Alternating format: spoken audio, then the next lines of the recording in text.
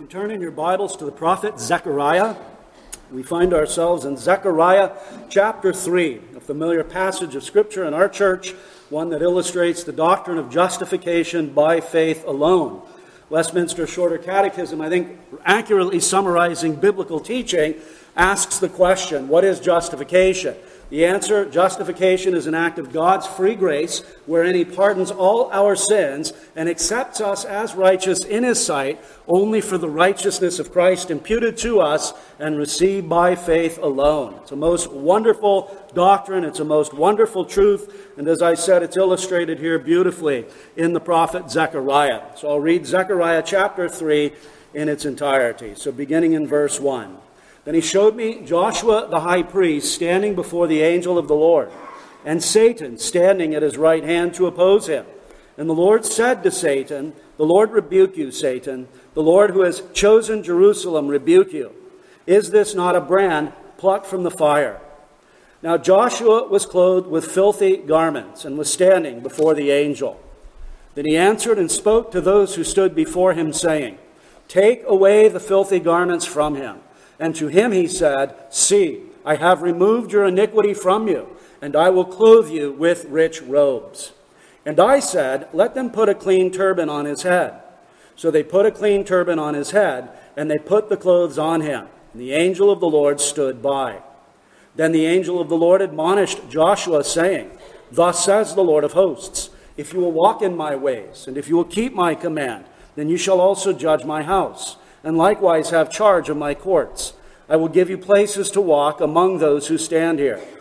Hear, O Joshua, the high priest, you and your companions who sit before you, for they are a wondrous sign. For behold, I am bringing forth my servant, the branch. For behold, the stone that I have laid before Joshua. Upon the stone are 7 eyes. Behold, I will engrave its inscription, says the Lord of hosts, and I will remove the iniquity of that land in one day. In that day, says the Lord of hosts, everyone will invite his neighbor under his vine and under his fig tree." Amen. Well, let us pray. Father, we thank you for your word. We thank you for the glorious doctrine of justification by faith alone. We know that this is the battle cry of the Protestant Reformation. We know that this ultimately is the truth upon which our souls rely. We bless you and we thank you for that glorious exchange, that our sin is imputed to the Savior and punished in Him, and His righteousness is imputed to us and received by faith alone. We give glory and praise and honor unto you that you have satisfied all requirements, that law, justice, everything has been satisfied under the gospel of our blessed Savior. We thank you and we rejoice in your loving kindness and pray for the ministry of the Holy Spirit to guide us now, encourage our hearts, and cause us to reflect upon our blessed Lord Jesus Christ and what He has done on our behalf. Do forgive us again for all sin and transgression, and we pray in Jesus' name, amen. Well, Zechariah, along with Haggai and Malachi, are what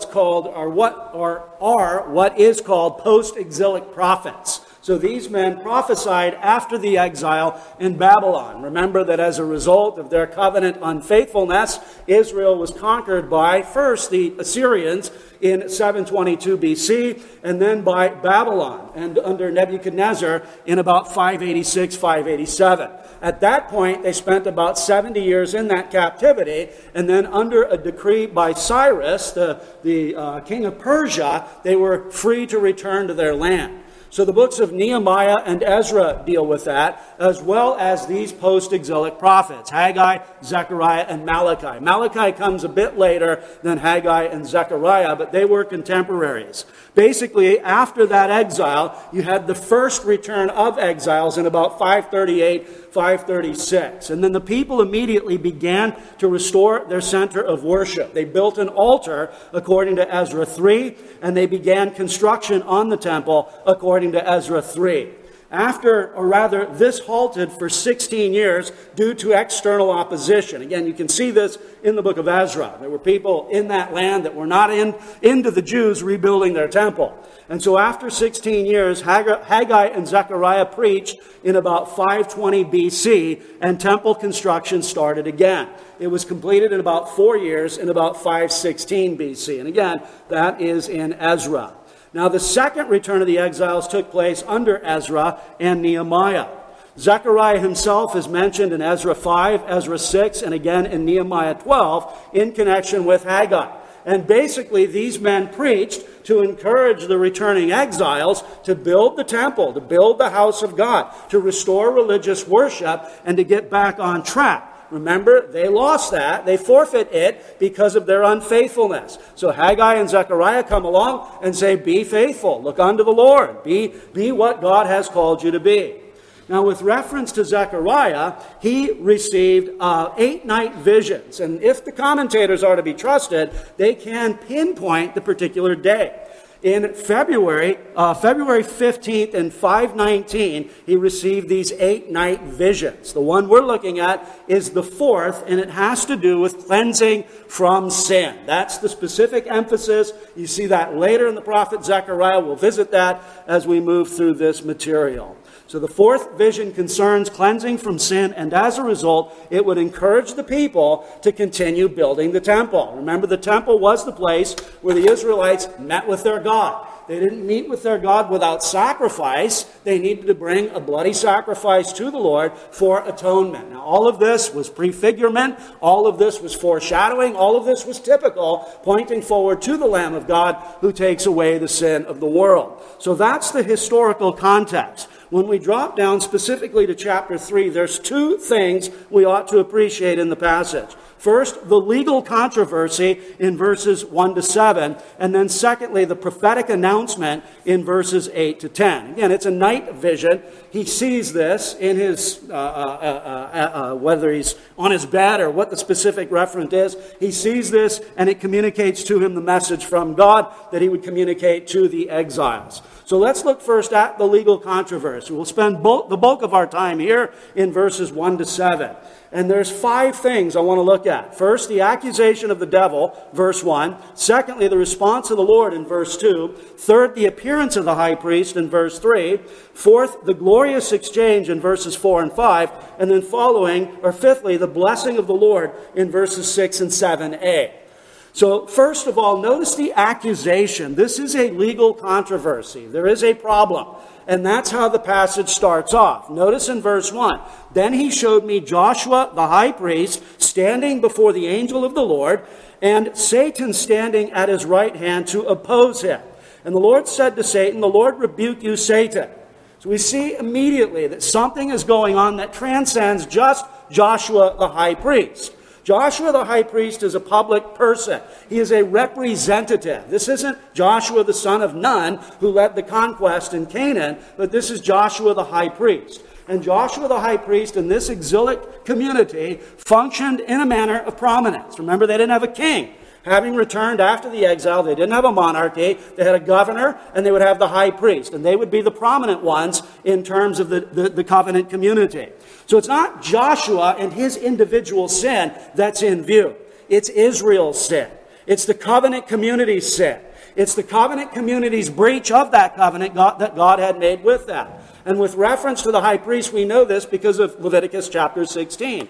In Leviticus chapter 16, what does the high priest do on the Day of Atonement?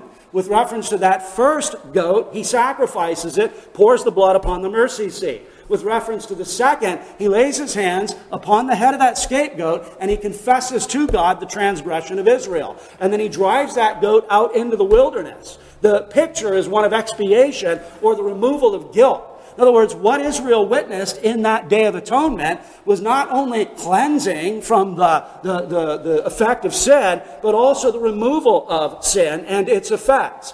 And so Joshua, or rather the high priest in Leviticus 16, wasn't functioning simply for himself. He was functioning on behalf of the covenant community. As well, notice the reference to Jerusalem in verse 2 as chosen. Not just Joshua. This transcends him. It's not an individual sinner thing. It is rather the covenant community thing. As well, notice the brand plucked from the fire in verse 2. Jerusalem's restoration after exile. And then the removal of the iniquity from that land according to verse 9. So Joshua the high priest is functioning here as a public representative. He is functioning on behalf of the nation. And so what we have here is this legal controversy between the devil and these people. The devil, or the word Satan, means accuser, and that is precisely what he does here. In Job chapter 1, we see that nature of the devil, or that function of the devil, to accuse righteous Job before our holy God. You see it in Revelation chapter 12. The devil is referred to as the accuser of the brethren. So we have the parties here. We have God, who is sitting upon the throne. The angel of the Lord is the Lord. And then we have the devil appear before him in order to bring a charge against Israel, in order to bring a charge against the covenant community. So it is a legal situation. John Gill describes the business of Satan this way. It was here to accuse, to bring charges, to plead for condemnation, and endeavor to get that sentence of it passed against Joshua. For he was at his right hand, to be an adversary to him, as his name, Satan, signifies, being an enemy to mankind in general, and especially to the people of God, and more especially to persons in sacred public offices. So look back again at verse 1. Then he showed me Joshua the high priest standing before the angel of the Lord, and Satan standing at his right hand to oppose him. Brethren, I think this is what Paul is dealing with in Romans chapter 8, verses 31 to 35. Who will bring a charge against God's elect? It is Christ who has died. In other words, when that accusation comes from the devil, you're not as good as you should be. You're not as good as you ought to be. You're hypocritical. Take it to the blood of the Lord Jesus Christ. The devil's right in the sense that we're never perfect. Our obedience to God is not entire. It's not exact. It's not perpetual. We fall in many ways. But he's always there at our heels trying to show us that we are a fake, to show us that we are a hypocrite. But with reference to the gospel of our salvation, we go back to the Savior. We go back to the Lord. We go back to the gospel. That is our strength. That is our hope. That is our comfort. So he is there to accuse. Now notice, secondly, the response of the Lord. The devil is in his position to bring this charge against God's elect. But before he can even open his mouth, the Lord God Most High rebukes him. Notice in verse 2. And the Lord said to Satan, "The Lord rebuke you, Satan. The Lord who has chosen Jerusalem rebuke you. Is this not a brand plucked from the fire?" So it's the Lord's initiative. Before the devil can open his mouth, before the devil can sort of list all of the sins of the covenant community, you think God doesn't know that? Do you think God is caught off guard? God needs the devil to tell him wherein the people of God are not walking as they ought to be? The Lord knows this, and the Lord rebukes him, and the Lord reproves him. Even before we see, verse 3, the appearance of the high priest. Verse 3 indicates that the devil is kind of right. The high priest is filthy. The high priest is wretched. The high priest is despicable. And again, it's not just Joshua the high priest. It's the entirety of the covenant community. But even before we see that, even before the appearance of the accused, the Lord has already undertaken by way of his own initiative to silence the mouth of the devil. The Lord rebuke you. And notice how the Lord answers this particular charge. He doesn't say, well, they try really hard. They're doing the best they can. It's tough to be a creature in a world filled of temptation. It's tough to be an Israelite in the land of Canaan. It's tough to be an Israelite when you're surrounded by idolaters. It's tough to be the kind of person that fears the Lord and walks in service to God when you're surrounded by a bunch of wicked people. That's not how God silences the devil. God silences the devil based on his sovereign grace and based upon his justifying them through faith in Jesus Christ. Notice what he says in verse 2. The Lord said to Satan, "The Lord rebuke you, Satan." In other words, be quiet, shut your mouth, you have nothing to say, I don't want to hear it. In other words, the Lord rebuke you. He says, "The Lord who has chosen Jerusalem rebuke you." Brethren, where does our comfort lie? Does it lie in our careful walk before the Lord? No, I'm not minimizing the necessity of a careful walk before the Lord. I'm not minimizing the necessity of letting our conduct be worthy of the gospel. I'm not minimizing that reality, but where does the foundation of our comfort lie? It lies in Ephesians 1. Blessed be the God and Father of our Lord Jesus Christ, who has blessed us with every spiritual blessing in the heavenly places in Christ. And then it goes on to say, just as he chose us in him before the foundation of the world. Wherein do we have comfort? Wherein do we have assurance? Wherein do we have that ability to face the temptation and the onslaught and the accusation of the devil? It's in God's sovereign grace. It's in the fact that he chose. It's in the fact that the Lord is carrying out his purpose. It's in the fact that the Lord, according to verses 4 and 5, cleanses sinners from all their filth and clothes them with the righteousness of another. So the Lord's reasons for the rebuke of the devil is the sovereignty of God in election. Thomas McComsky says the accuser has no right to expect God to destroy the nation on account of its sin. His accusation is futile because God has already revealed his will for the people by delivering them from the captivity. If he had wished to let them perish for their sin, the Lord would have left them in Babylon. But by snatching them from the flames of exile, he revealed that his grace, notice this, was even greater than their sin. And that is precisely the emphasis of the prophet in this fourth night vision that he received in February of 519. It is still an abiding principle. It is still an abiding piece of comfort. It is still an abiding piece of encouragement for the people of God. It's not our hold on Christ. It is rather God's hold on us. It is not our choice for Jesus, but God's choice of us from before the foundation of the world. So it's the sovereignty of God in election, and it's the justifying grace of God in salvation that we'll see later in verses 4 and 5. So we've got the accusation of the devil, the response of the Lord. Now notice the appearance of the high priest. As I said, the devil, I don't want to say he's right in the sense that, sort of vindicate what he's doing, but he has an accusation. Joshua the high priest is filthy. Notice what we see there in verse 3.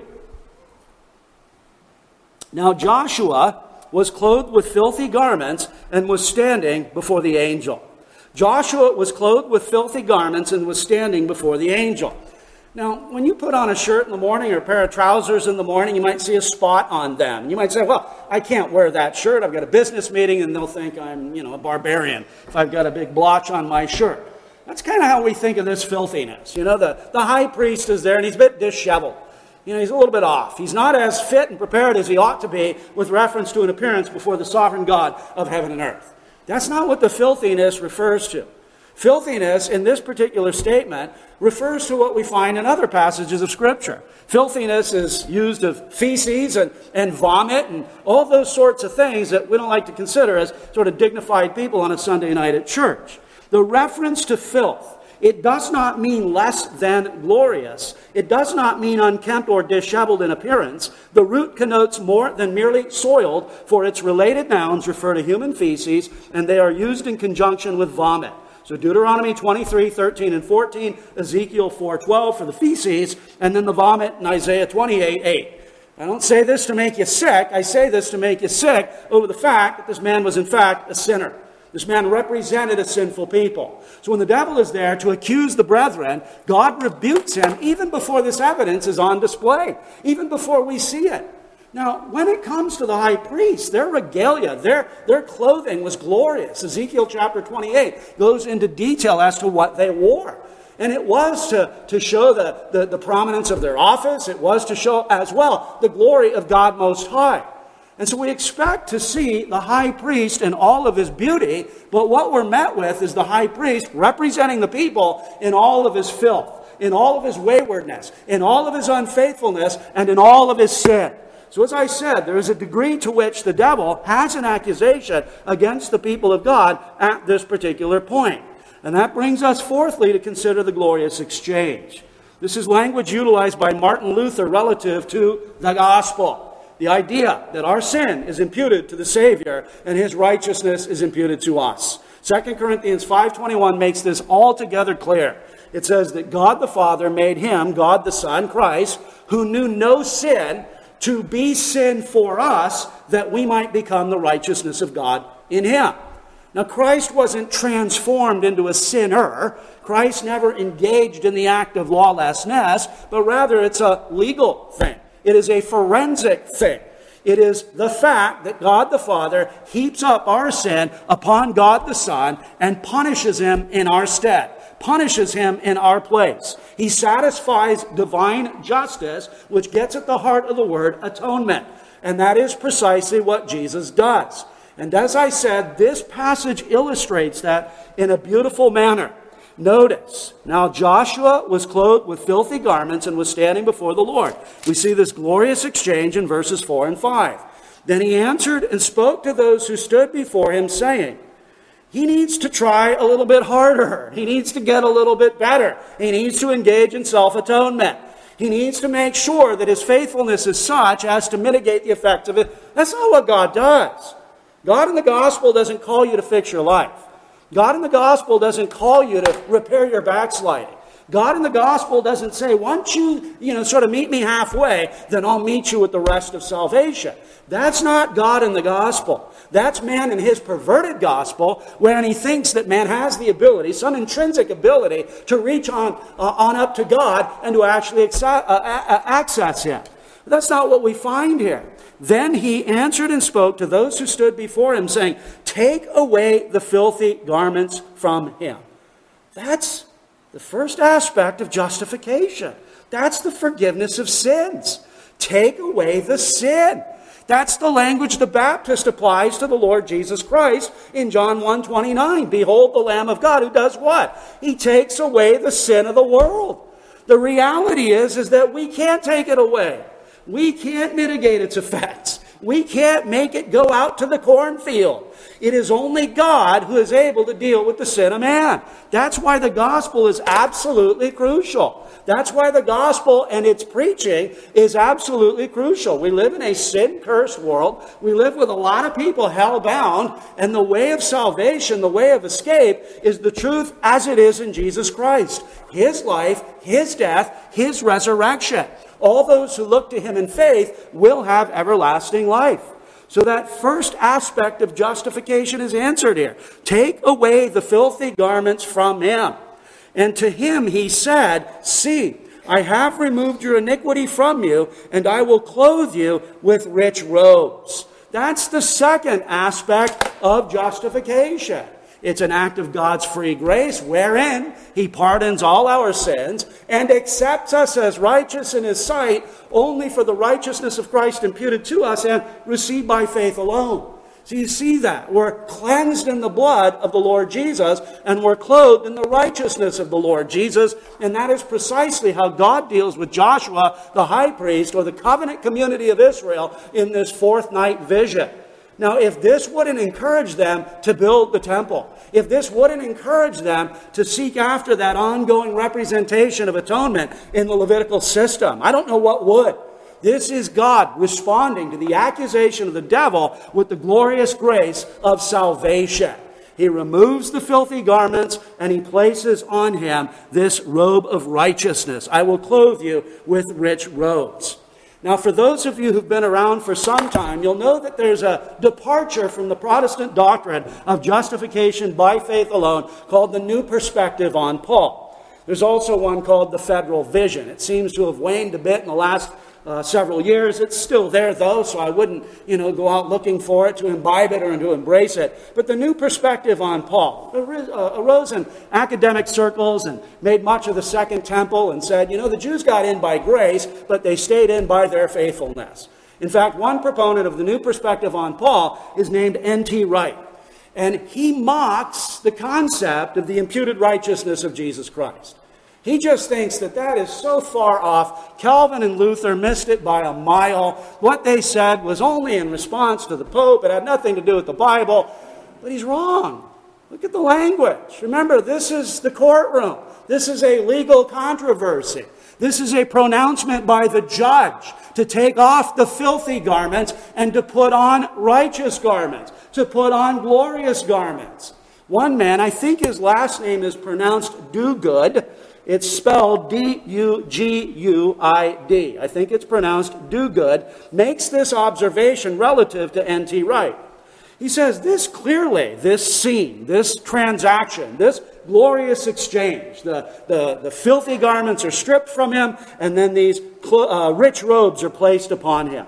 He says this clearly disproves Wright's statement that, quote, if we use the language of the law court, it makes no sense whatever to say that the judge imputes, imparts, bequeaths, conveys, or otherwise transfers his righteousness to either the plaintiff or defendant.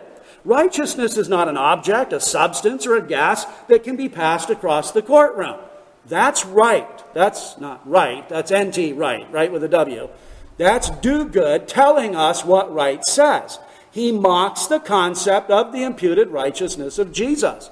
You know who else does that? The Roman Catholic Church. They don't have an imputed righteousness of Jesus. They have an infused righteousness of Jesus, so that justification necessarily involves sanctification for the acceptance with God. That's bad theology. So New Perspective, Federal Vision are basically cousin to Roman Catholic theology. Now, Duguid goes on to comment on Wright's statement. He says, here in Zechariah, precisely in a courtroom setting, we have the defendant's defilement removed at the order of the judge and replaced by an alien righteousness. If that is not forensic imputation, then I do not know what would qualify as such.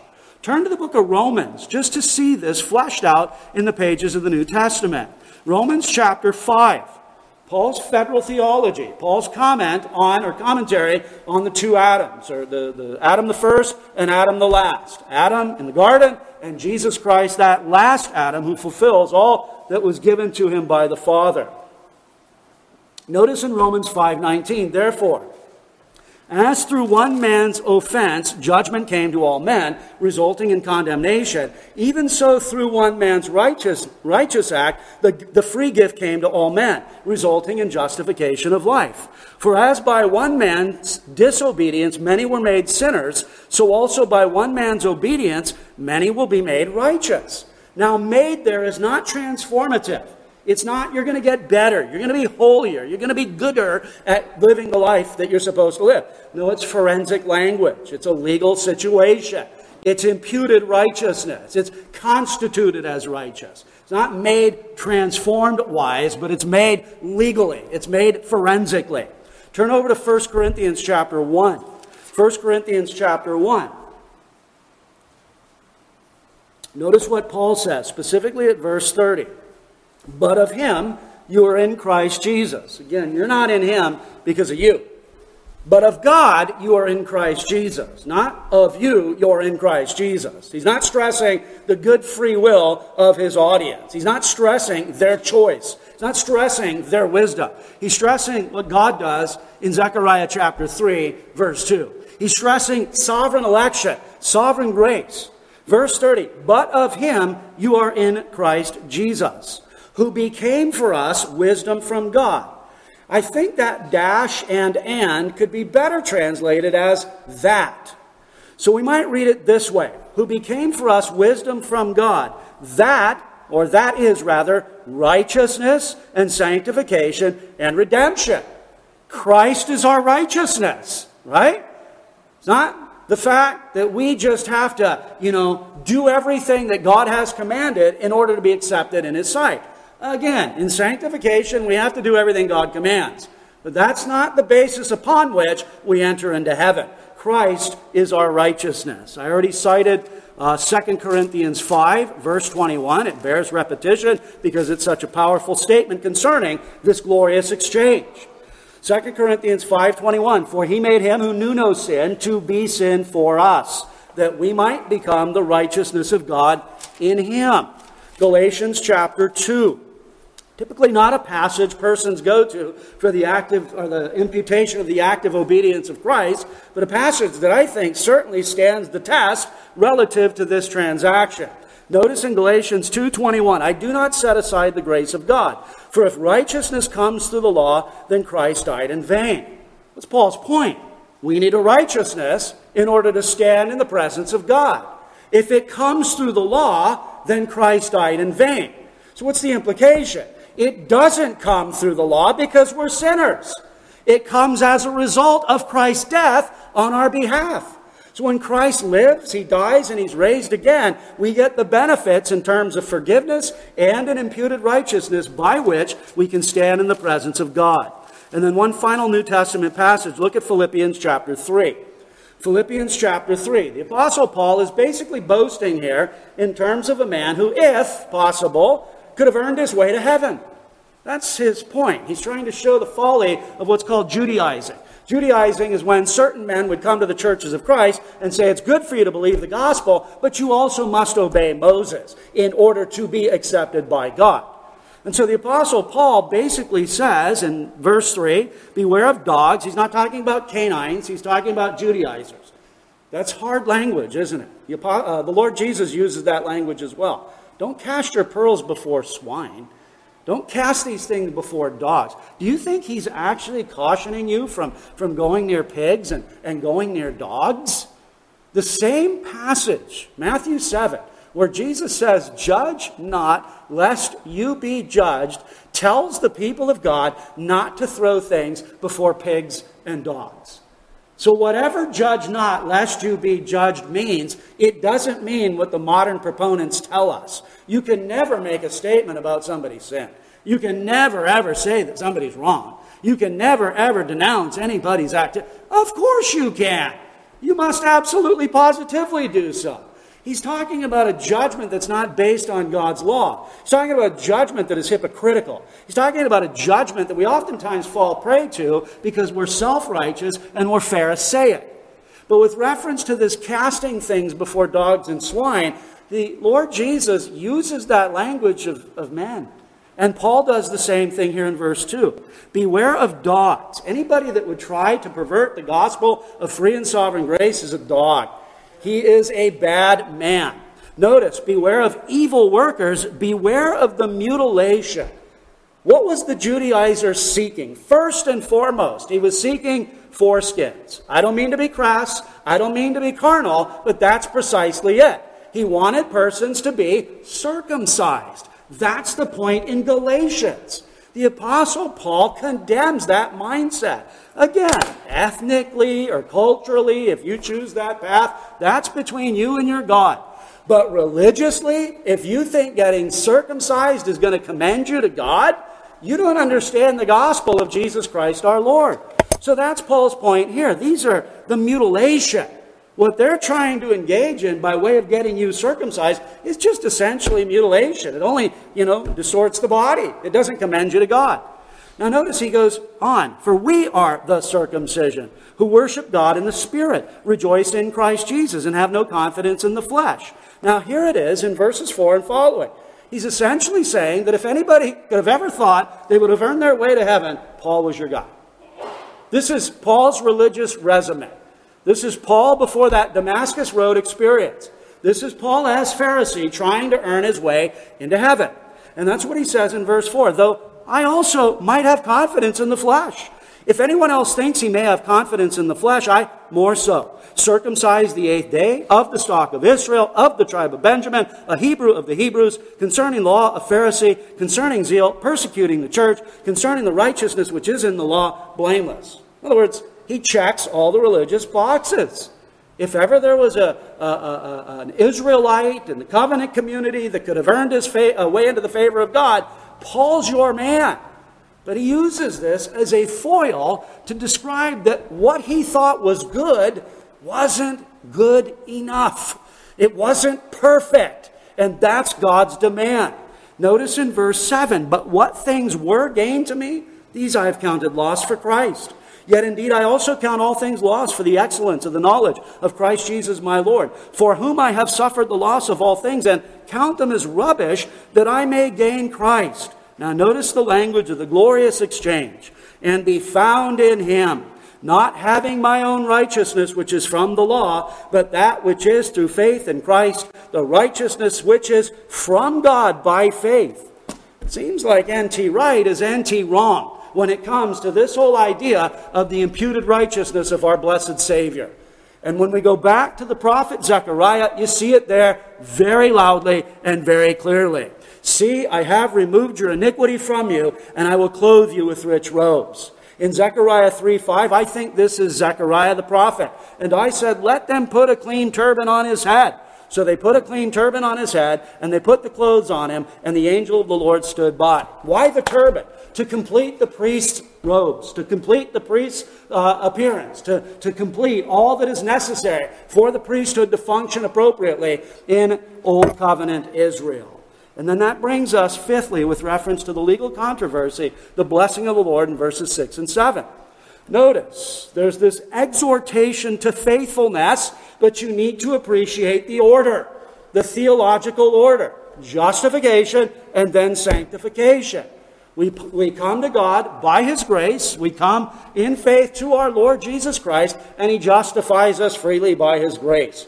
We are forgiven. We have that imputed righteousness received by faith alone the moment we believe. That's what's so beautiful and wonderful about justification by faith alone. Everybody's on an equal status. Paul's no more justified than you and I. Spurgeon's no more justified than you and I. Now, Paul and Spurgeon were probably a lot more sanctified, I'll at least speak for myself, than me. But with reference to justification, it's a one-size-fits-all. In other words, when you believe the gospel of our blessed Savior, you are forgiven of your sins. You receive the righteousness of Christ, by which you are accepted in the beloved. And so then on the heels of that, there is instruction now on how they are to walk. Verse 6, then the angel of the Lord admonished Joshua, who's now justified, who's now had the filthy garments removed and the glorious robes applied, and this turban on his head. Thus says the Lord of hosts, if you will walk in my ways and if you will keep my command. In other words, sanctification necessarily follows justification. When we come to God by grace, when we come to Christ in faith, we are justified freely. And on the heels of that, we then live the life of sanctification. Now, that's not perfect. It's not one size fits all. There's growth, there's progress, there's what's the word, degress or ingress or the opposite of progress, movement the other way. There's the ebb and flow of the Christian life. But with reference to our acceptance with God, it's based on the doing and the dying and the rising of our Lord Jesus. It's based on that glorious exchange. It's based on the fact that our sins are heaped upon the Savior and punished in Him, and that divine justice is satisfied, and then His righteousness is heaped upon us and received by faith alone. Again, we live in light of that. We let our conduct be worthy of the gospel, and that's the emphasis relative to this particular statement. So, if you will walk in my ways and if you will keep my command, notice the blessings that would avail for Israel. Notice, Israel would govern the house of God, or the priesthood. Again, this is typical and prefigurement of new covenant reality. So Israel will govern the house of God. Then you shall also judge my house. I think we see this in 1 Timothy chapter 3, verse 15. But if I am delayed, I write so that you may know how you ought to conduct yourself in the house of God, which is the church of the living God, the pillar and the ground of the truth. The church in this new covenant era is the Israel of God. That's what Paul says in Galatians chapter 6. That's what Paul says in Romans chapter 2. The Jew is not one who's circumcised outwardly or externally, but rather he's the one circumcised inwardly. By God's grace in the new birth, he's been brought forth out of death into out of darkness into marvelous light. So Israel will govern the house. Israel will have charge of God's courts. Notice that there in verse 7. If you will walk in my ways, and if you will keep my command, then you also shall also judge my house, and likewise have charge of my courts. I will give you places to walk among these who stand here. I think this language at the end means communion with God. These who stand here, I think, is a reference to the angels of verse 4. In other words, the blessing upon the justified people of God is life in the church of the Lord Jesus Christ. It is life in the church of the Lord Jesus Christ, wherein we have communion with God each and every Lord's Day. We've seen that in Ephesians chapter 2 in two places, 2:18, 2:22. We come to the Father through the Son in the Spirit. You see it in Revelation chapter 1. Where is Jesus on the Lord's Day? He's in the midst of the lampstands. So this promise to these people, predicated on their justification, is communion with our blessed God. This is why Paul says in Romans 5:1, therefore, having been justified by faith, we have peace with God. This is why the Apostle Paul can say that all these things are but rubbish. All these things are dung. Now I gain Christ. I have Christ. I have everything in Him. If you are justified freely by the grace of God, you have God. You have everything. This is another impetus for coming to the church on the Lord's Day. It's to be where the people of God meet. It's to be where the God of the people meet. It's to be where he dwells in a special way in this new covenant setting. So what justification brings is acceptance with God, but it also brings communion and blessing and privilege and all of the spiritual blessings that Paul highlights throughout the book of Ephesians. And then notice, lastly, in terms of the chapter, it's all predicated on this branch. Notice this prophetic announcement in verses 8 to 10. There's some difficult stuff here in verses 8 to 10 that I may not be able to answer, but I think the gist of it is simple. All that is said all that is said in verses 1 to 7 is based on this branch. And you'll notice that in the New King James, at least, it capitalizes branch. This is a title of the Messiah. This is a title of our Lord Jesus Christ. You see it utilized in the prophet Isaiah. You see it utilized in the prophet Jeremiah. It's intriguing because in the prophet Isaiah, Jesus is both the servant of Yahweh and he is the branch. So the branch is the reason for the blessings that are spelled out in verses 1 to 7. It's because of the branch that this legal controversy is resolved. It's because of the branch that Israel will govern the house of God. It's because of the branch that Israel will have communion with God. It's not them. It's not their performance. It's not their do-goodery. It is rather the grace and the power of the Lord God Most High in the provision of his Messiah, here entitled the branch. So notice in verse 8, "Hear, O Joshua, the high priest, you and your companions who sit before you." These would be the other priests. The existing priesthood, which continued after the restoration, functioned as a sign or type of the coming priest, even our Lord Jesus Christ. Remember, this is not the New Testament. This is not the New Covenant. This is still anticipatory. This is still the time of promise. And so there is an existing priesthood in this post-exilic community, and this existing priesthood is being encouraged and helped and blessed and benefited by this prophetic announcement. So hear, O Joshua the high priest, you and your companions who sit before you, for they are a wondrous sign. For behold, I am bringing forth my servant, the branch.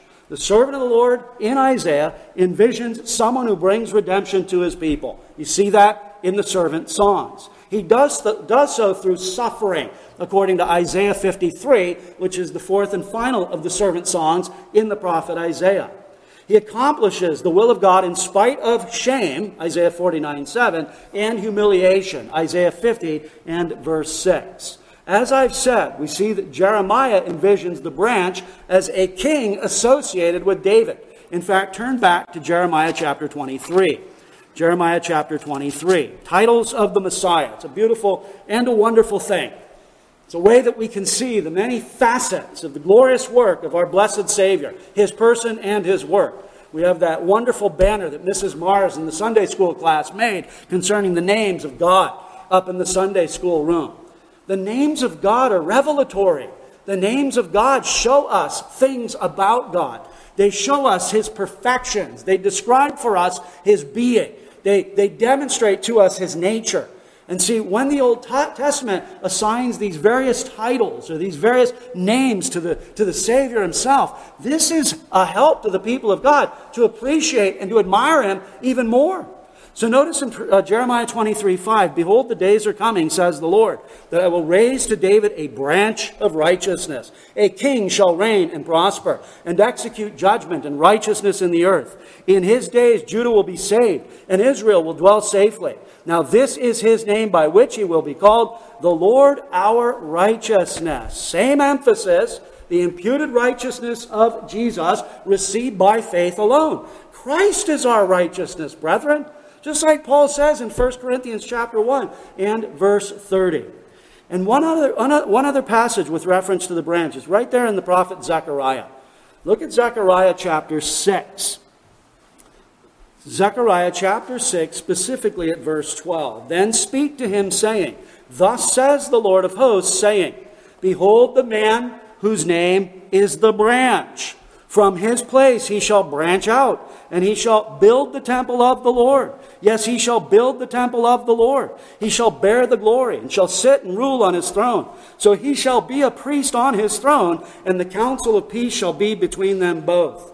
He's a king priest. Just like Psalm 110 tells us. The Lord said to my Lord, sit at my right hand till I make your enemies your footstool. Verse 4, he's a priest according to the order of Melchizedek.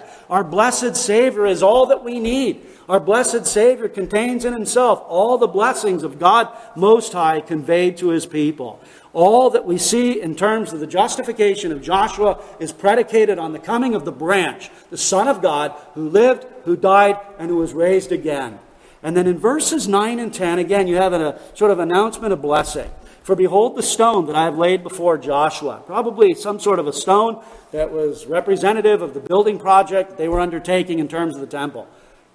Typically points to that stone, which is the Lord Jesus Christ. Upon this rock I will build my church. He is the chief cornerstone. So again, this passage is riddled with biblical prophecy. This is the rationale for the alleviation of this controversy, or for the resolution of this controversy. It's all about the branch.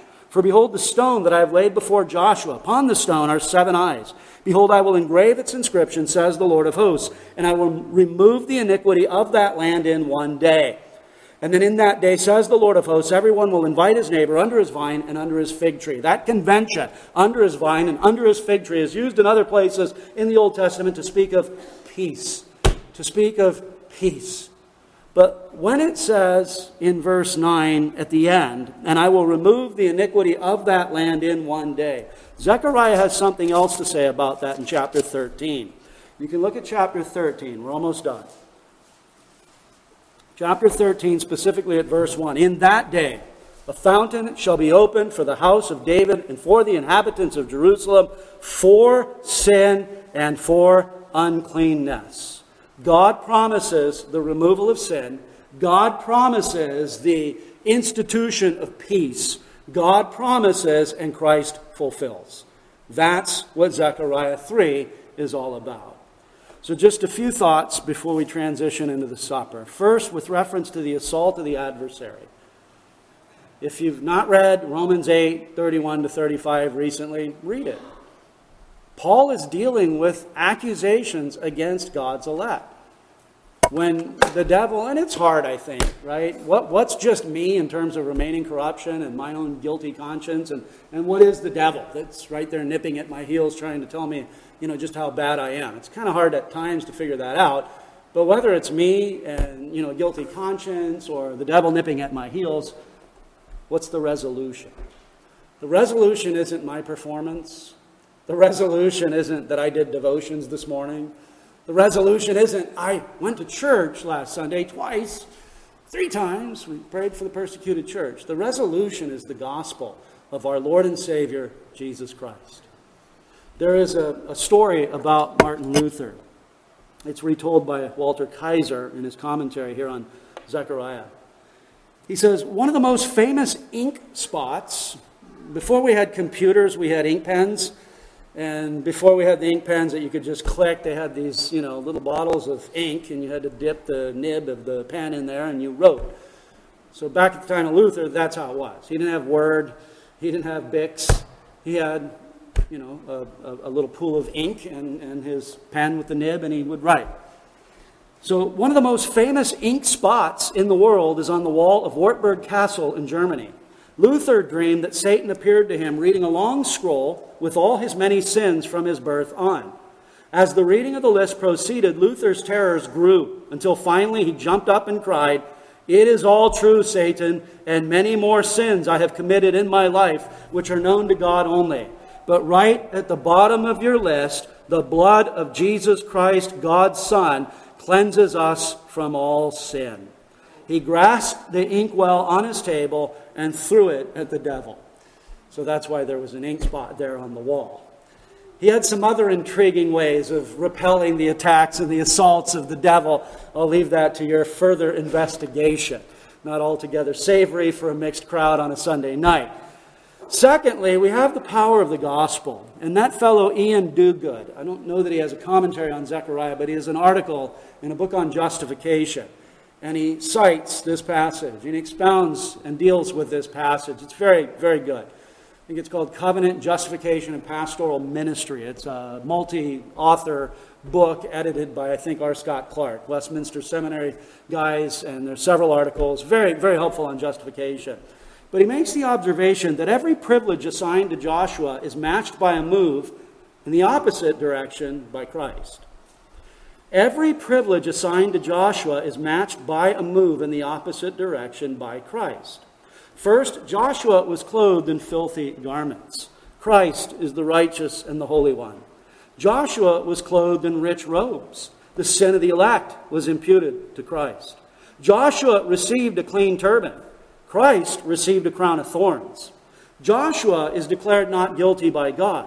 Christ is delivered up by lawless hands and crucified as a criminal. Joshua is promised access to God. Christ cries out, "Why have you forsaken me?" There's a lot of gospel in Zechariah chapter 3. I think it illustrates, again, what Luther calls the glorious exchange. And I'm not sure this is the specific place where he refers to it as the glorious exchange, but this is what Luther said. The rich, noble, pious bridegroom Christ takes this poor, despised, wicked little whore in marriage, redeems her of all her evil, and adorns her with all his goods. We are filthy, we are undone, we are disgusting before the sovereign God of heaven and earth, rightly subject to the accusations of the devil himself. But our blessed Savior went in our stead to the cross, satisfied divine justice, was raised again the third day, so that all who look to him in faith will not only receive the forgiveness of sins, but they will receive the righteousness of Christ imputed to us and received by faith alone. As we eat this bread and as we drink this cup, we proclaim the Lord's death and every blessing attendant upon that death, vis-a-vis the doctrine of justification by faith alone. Well, let us pray. Our gracious God and Holy Father, we thank you for your word. We thank you for this wonderful passage, this fourth night vision of the prophet Zechariah. We see how it does so well illustrate this doctrine of justification. We see it so clearly taught in the New Testament and in the Old Testament as well. For Abraham believed God, and it was accounted to him for righteousness. We know this is not new. We know this is your way. This is the way you have chosen to deal with miserable sinners. And we thank you and we praise you. And God, when we are under accusation, when we are under that guilty conscience, may we fly to that fountain that is open for sin and uncleanness. And may we invoke the glory of the gospel of our Lord Jesus Christ. And we pray in his most blessed name. Amen. Well, you can turn with me now to the book of Matthew.